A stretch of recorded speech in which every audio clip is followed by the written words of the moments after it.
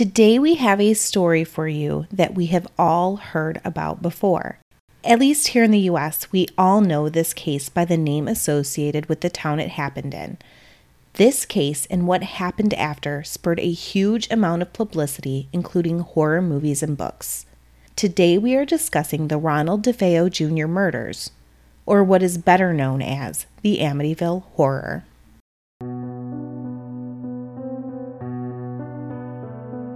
Hi, true crime fans. You're tuning into Coffee, Murder, and Mystery, a true crime podcast, where we discuss murder, mystery, and the supernatural. Don't forget to hit subscribe.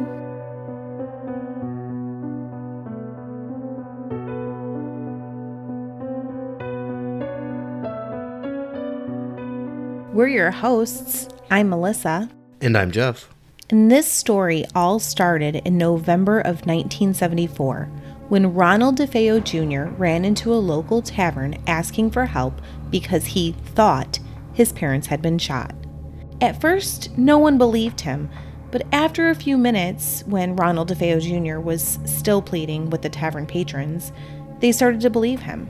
A small group of them proceeded to his home, and what they found that day still haunts them.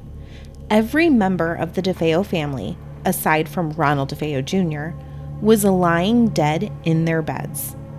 All 6 victims, Ronald Jr.'s parents, Ronald DeFeo Sr. and Louise DeFeo, as well as Ronald Jr.'s siblings, Dawn, 18, Allison, 13, Mark, 12, and John Matthew, 9. The first indication of strange activity that surrounded the murder was that police found them in their beds, killed by a rifle, as if no one had attempted to fight back. Both parents were found to be shot twice, and the 4 children had each been shot once. There is evidence that Mother Louise and daughter Allison were awake when they were killed, but there is no evidence of a struggle. All the victims were found lying face down in their beds. It would seem like shots from a rifle would wake up the neighbors. It's not like the house was in the middle of nowhere. But the rifle blast didn't even disturb other members of the family. As a matter of fact, the rifle didn't disturb the neighbors who only reported hearing the family's sheepdog barking. This house literally had 3 floors. Whomever shot the DeFeo family walked from room to room, from floor to floor, in silence.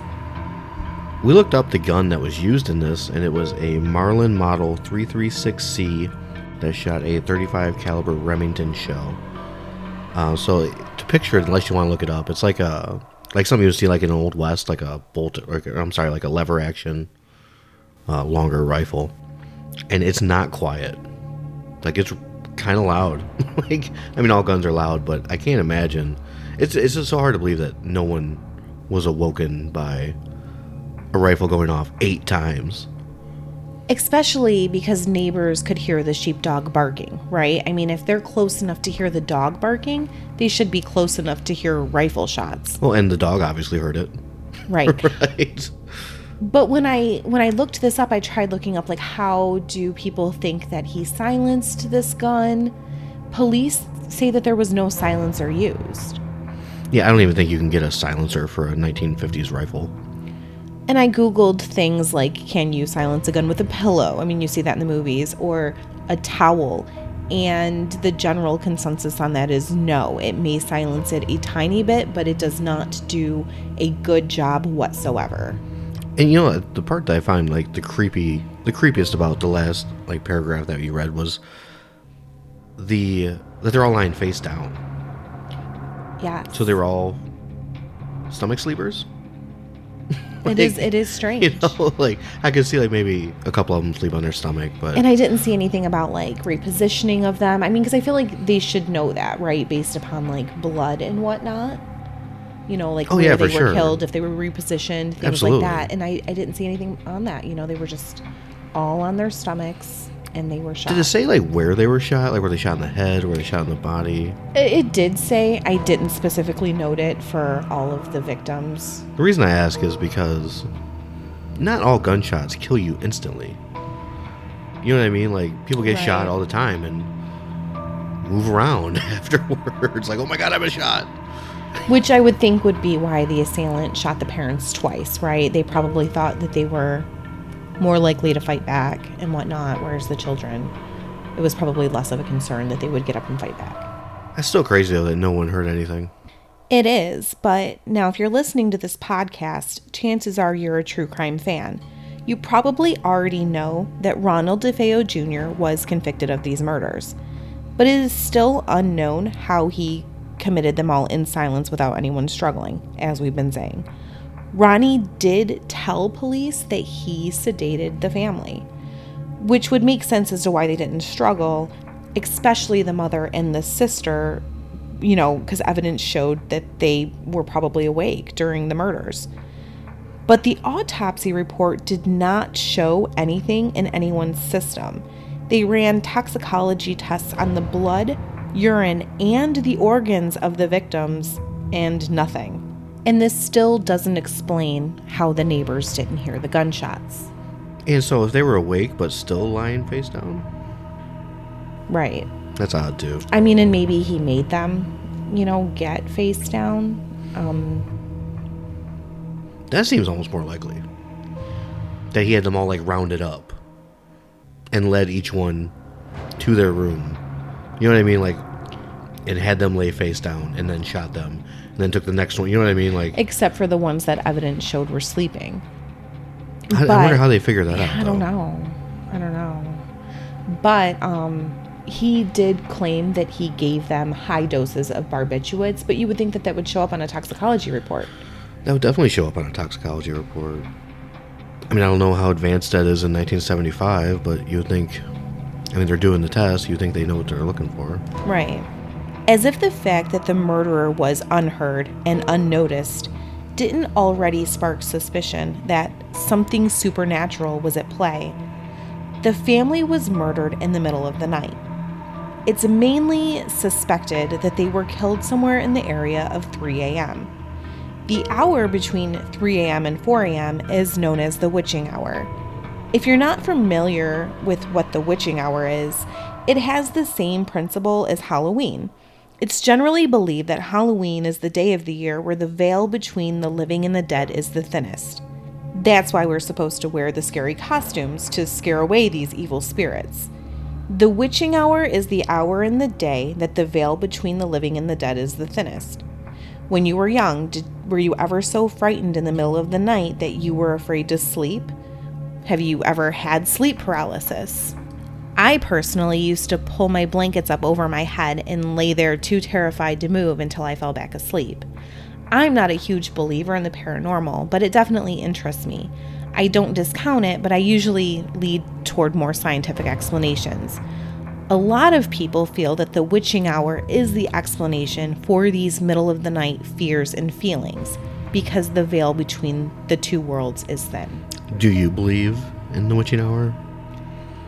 I don't. I also have a problem with this theory because of time zones. Yeah. Say some demons are all together and they're like, all right, man, witching hour's coming up. And the other one's like, nah, dude, we're on the West Coast right now. We gotta wait 3 more hours for the witching hour. Right. I did see, though, that some people do in their belief systems have explanations for this sort of thing. There's a universal underworld time that they all go by. Right. Maybe the ghosts all go by Eastern Standard Time. Well, maybe Eastern ghosts do. Right. I'm not sure on that one. When police first took Ronnie to the police station, it was for his own protection. He had told the police that he suspected a mob hit on the family. But the particular mobster that Ronnie had named, Louis Follini, had an airtight alibi for the time of the murders, and he could prove he was out of state. The next day, Ronnie confessed. He stated that once he started, he just couldn't stop. He killed his entire family, bathed, redressed, and simply went to work with his grandfather at the car dealership as usual. He came home and pretended to find the victims' bodies and run to the tavern for help. I feel like that's in every mobster movie, though. They can always prove they're out of they state. always have I think that's like Mobster 101 is your alibi system. Right.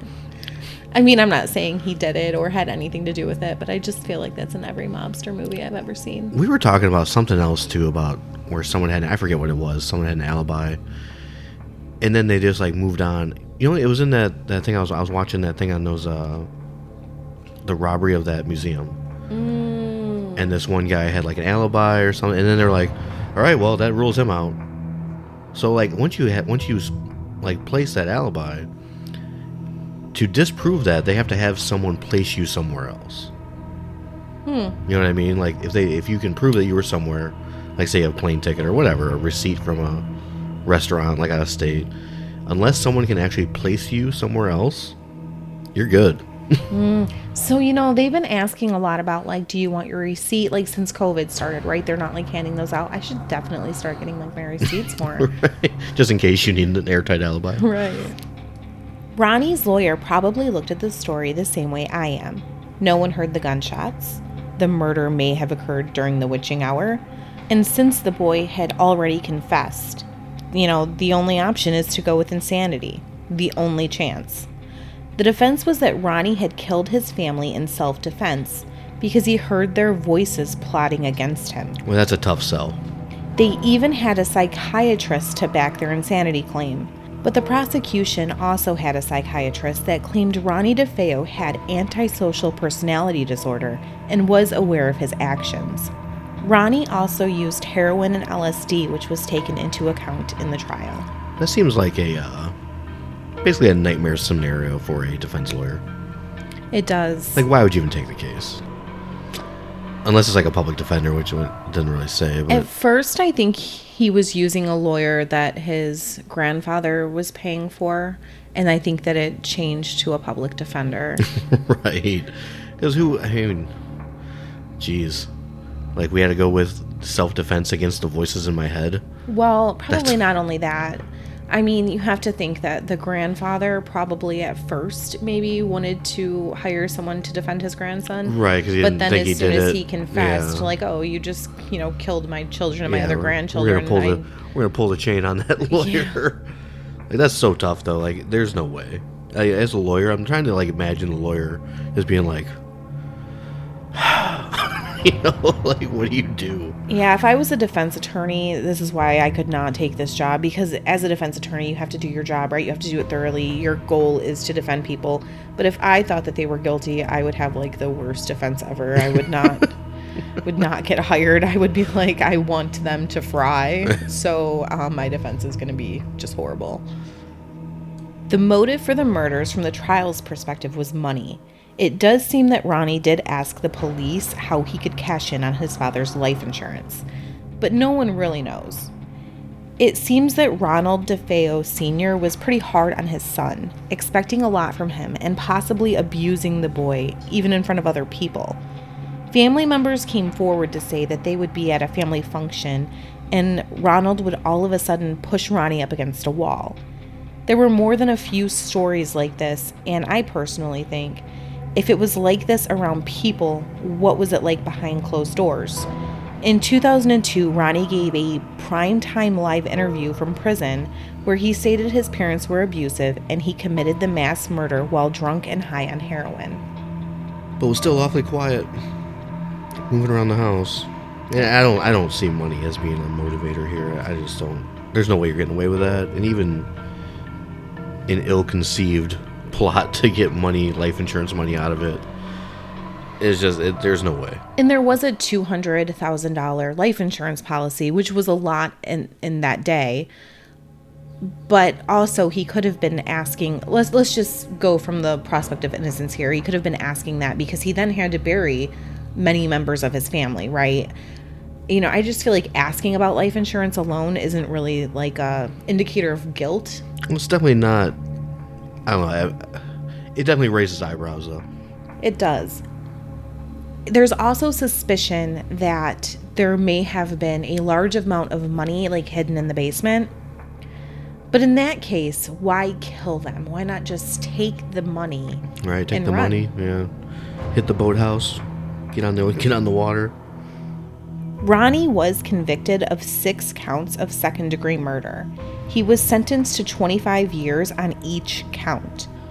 After Ronnie was convicted, he would change his story of what happened multiple times.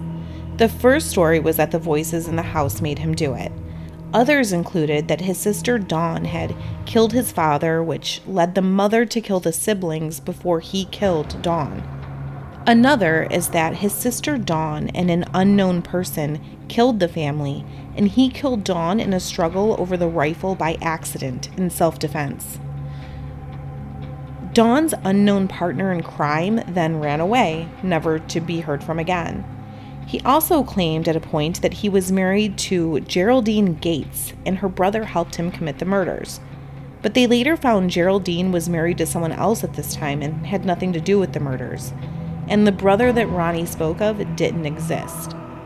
Ronnie, only 23 at the time of the murders, remained incarcerated until his death last month on March 12th, 2021.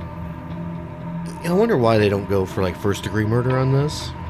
I wondered that too, but maybe with the defense of like the voices and whatnot, they just thought that they couldn't get that premeditation, maybe, you know, and the drug use as well. Yeah, I feel like though, like with him saying that he drugged them, there's definitely, you can make a case for premeditation.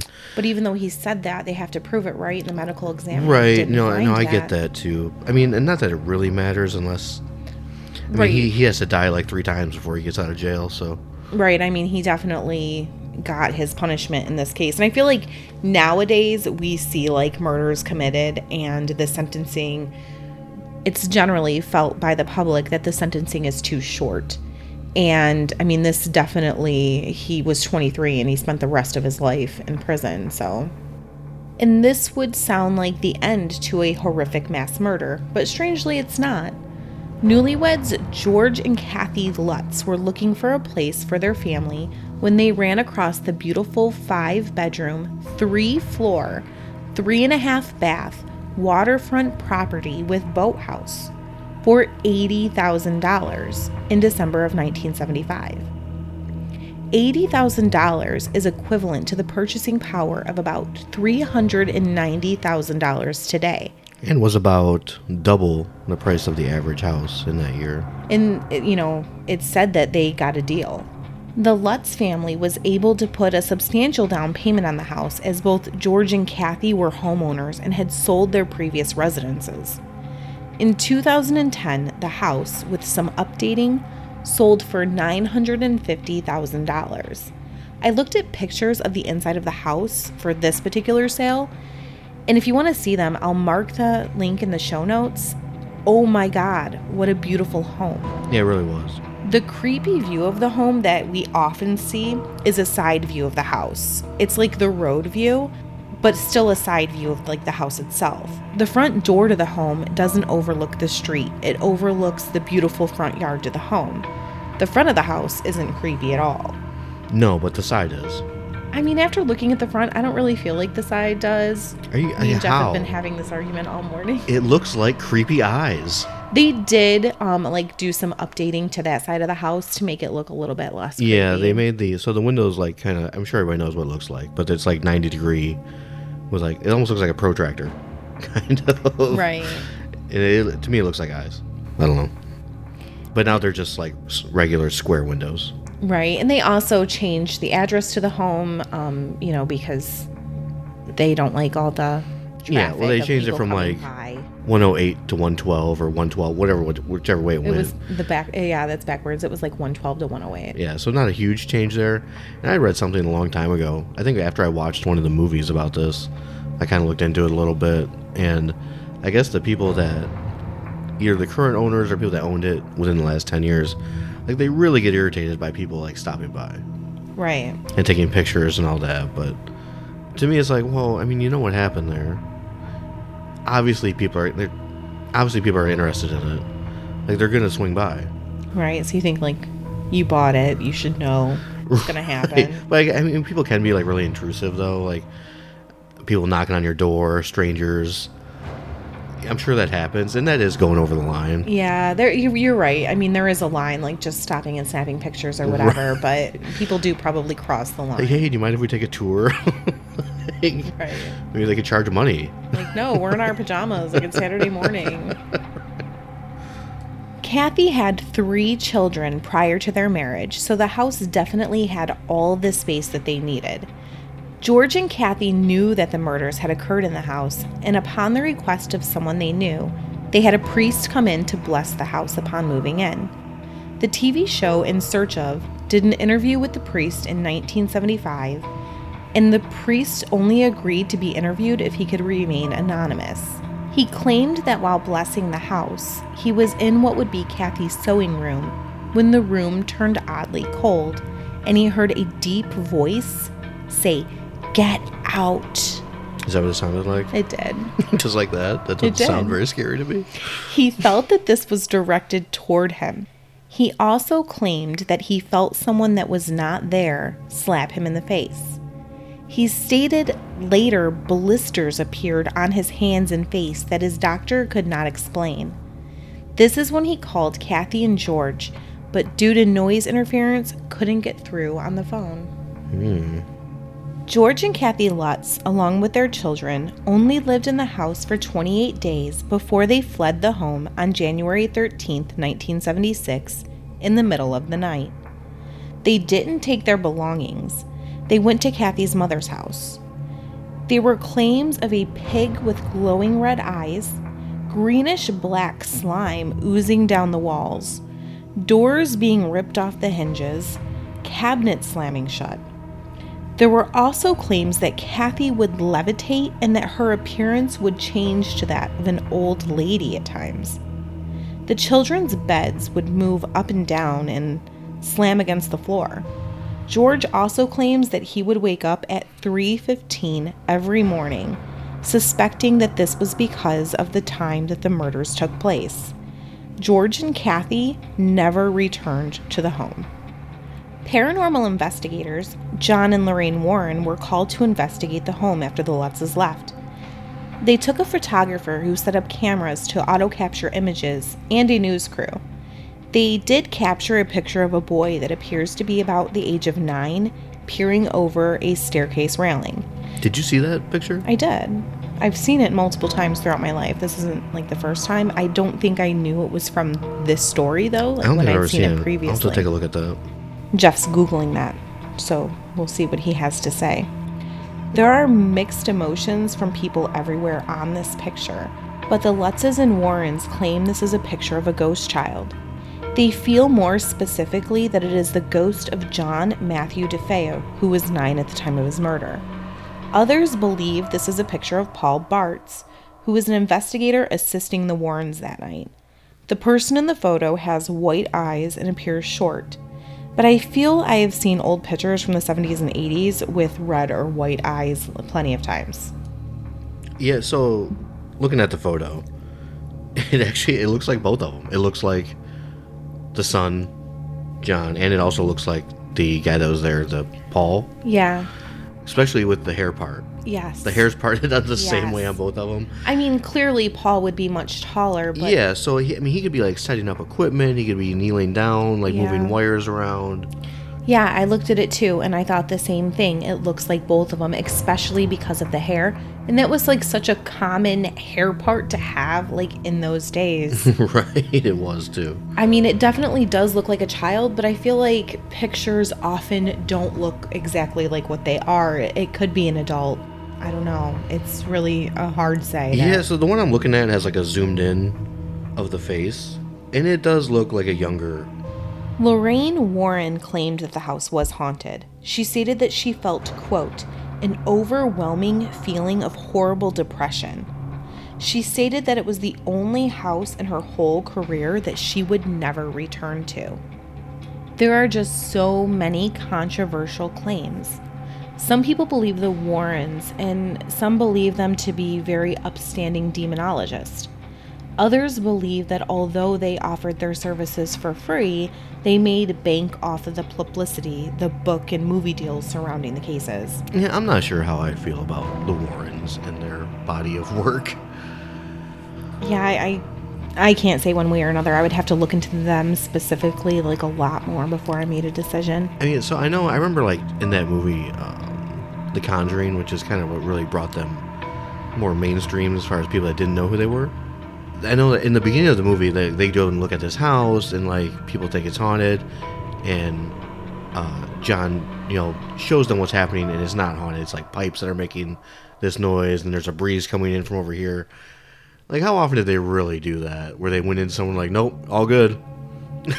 Like, I feel like... Yeah, I don't know. It could have happened a lot. But I think that didn't they more often... And I don't know. I shouldn't be commenting on this because I didn't look into them and just, like, their line of work as a whole.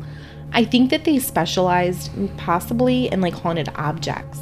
Which I guess, like, a house would be, like, a haunted object. I don't know. I could be wrong. No, you're right. And I think... Because they collected them, right? Right. They had their little demonology room. Right. That was under like 17 deadbolts, which I'm not really sure what would do against demons.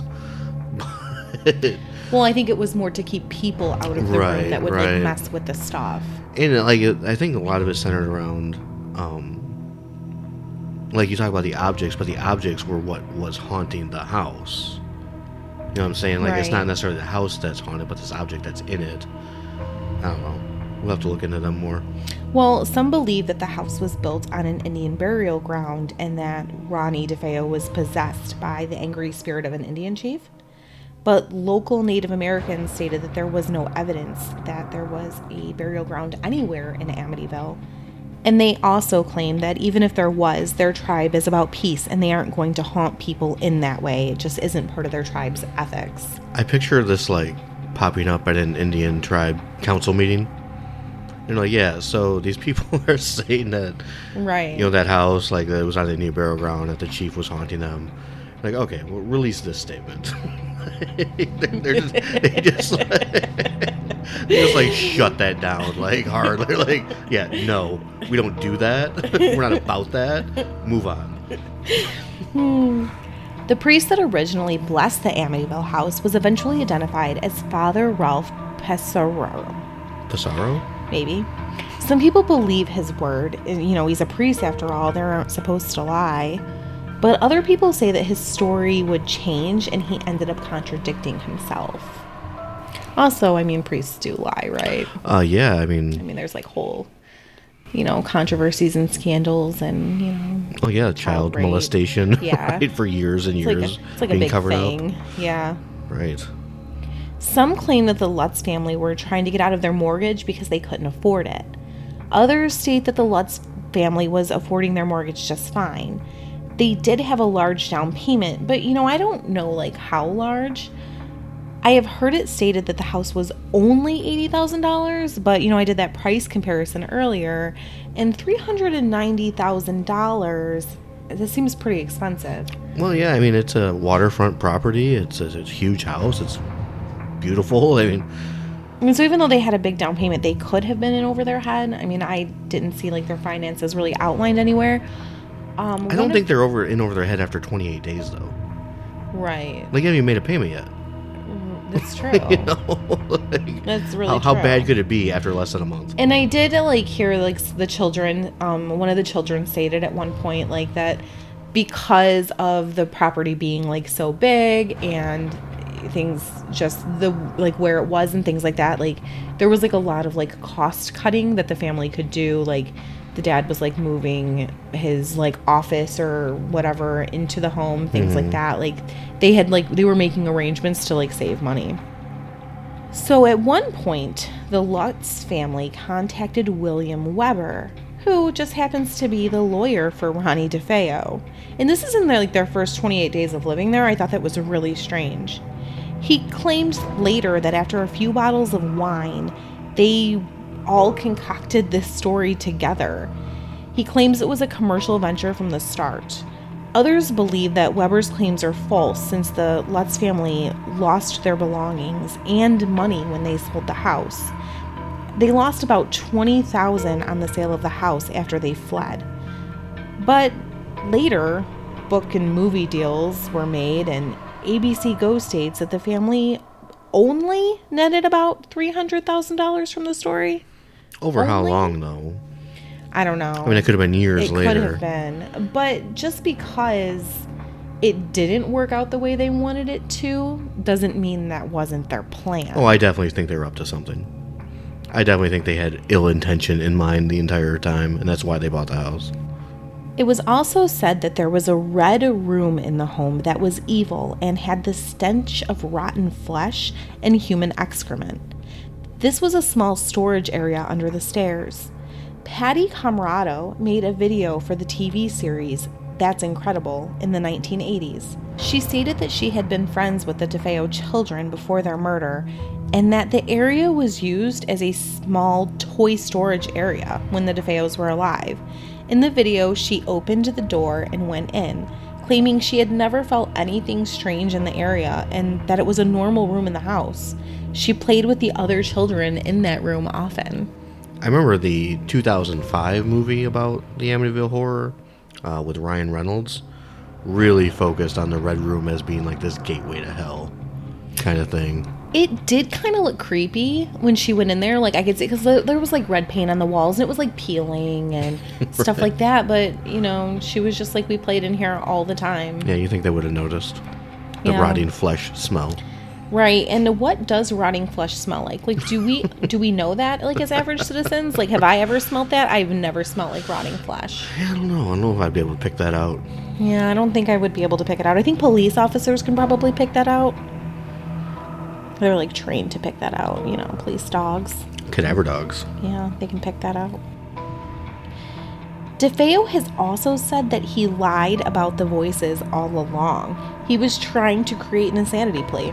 There are actual court documents from him where he claimed nothing supernatural ever happened in the house. The Lutz children, when they have spoke about the house, seem to believe that it was haunted, but that the actual story that came from it was exaggerated. Daniel stated that he has always had nightmares after living in that house, and Christopher stated that he feels his stepfather helped create the issues in the house by dabbling in the occult. George and Kathy Lutz took lie detector tests, administered by a well-known and respected person in this field, and they passed. George and Kathy are both deceased, but they maintained their stories throughout their entire lives, even after their 1980 divorce. Yeah, I mean, the lie detector test, whatever. You know, I think it's impressive. Like, if I took a lie detector test, I feel like I would fail, even if I was telling the truth. I would just be so nervous. Right, but I mean, if you've concocted all of this, and, you know, it's not a lie if you believe it. Right, so, you've told it over and over over again. You probably would end up getting so comfortable with the story. It almost reminds me of that. Whenever I think about that, I think about that Diane Downs case, where she just repeated that same bullshit story so many times. And she was so psychotic that she didn't even seem... She was just not even nervous whatsoever. She was just having a great time. No, but like when you hear her tell it, she looked like she believed it. You know what I mean? Yeah. Even though it was so obviously bullshit. Right. But like, that's what I'm saying. Like, when you, like, if you believe it, you can convince others of it. Right. Or try to, anyway. Even the machine. Right.